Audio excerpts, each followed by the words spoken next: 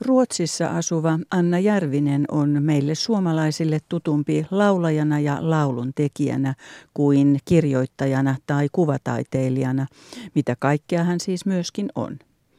Nyt Anna Järviseltä on ilmestynyt omakohtainen romaani Uni viime yönä, jonka on suomentanut Raija Rintamäki. Kirjan kustantaja on Teos Förlaget.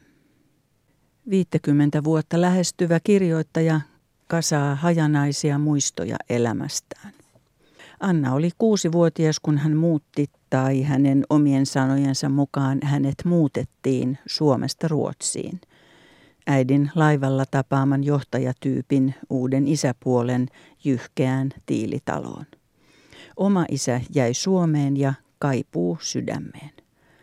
Ruotsissa kaikki oli vähän suurempaa ja hienompaa, mutta siellä ei ollut ketään, josta Anna olisi pitänyt. Niin se alkoi ja niin se jatkui, kuvailee Anna, joka ei ollut muutenkaan tyytyväinen juuri mihinkään, varsinkaan itseensä. Kirjan minähahmo valittaakin koko kirjan mitan, suorastaan ruikuttaa. Hän osoittaa sanansa jollekulle muualla olevalle, mutta ei lukijalle.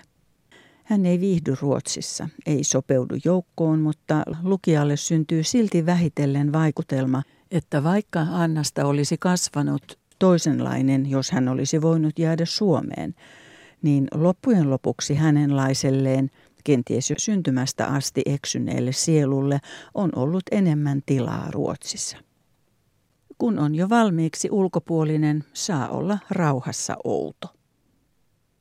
Anna Järvinen ei ole kirjoittamisessaan johdonmukainen, vaan hypähtelee tunnelmasta tai muistosta toiseen.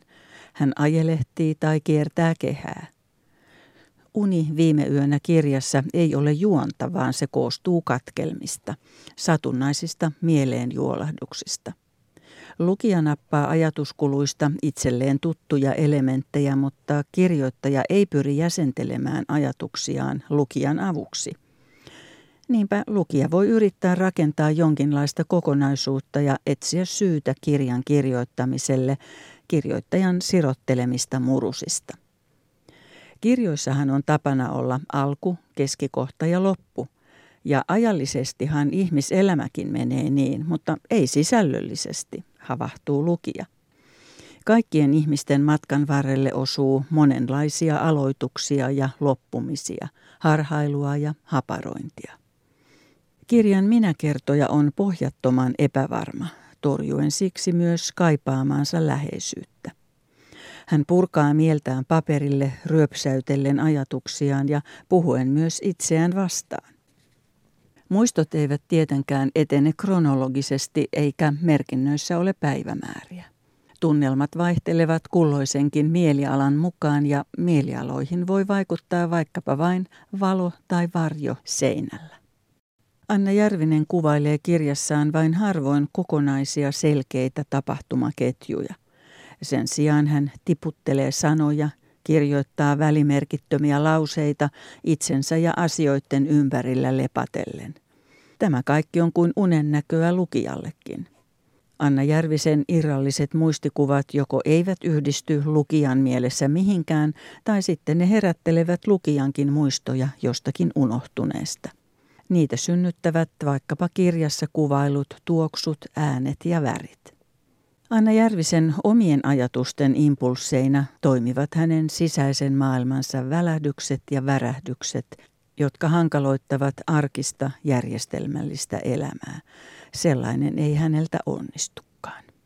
Anna Järvisen romaanista Uni viime yönä välittyy kyllä se, miten vaikeaa kirjoittajan on hahmottaa olevansa oikein missään perillä, kun minäkuva on rakentunut vuosikymmenten ajan sille, että on aina väärässä paikassa tai ajassa, tai itse vääränlainen, epäkelpo.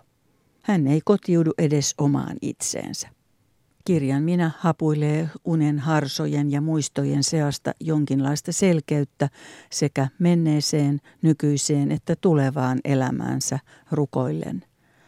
Hyvä Jumala, anna minun löytää se, mikä on täällä. Anna minun lakata etsimästä.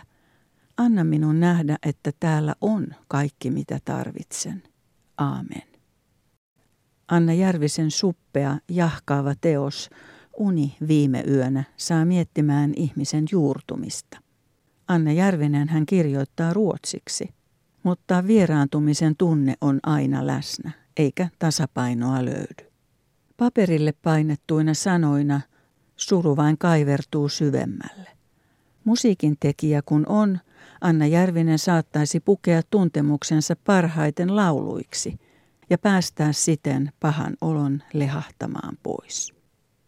Radio Moreeni, vetreä 30.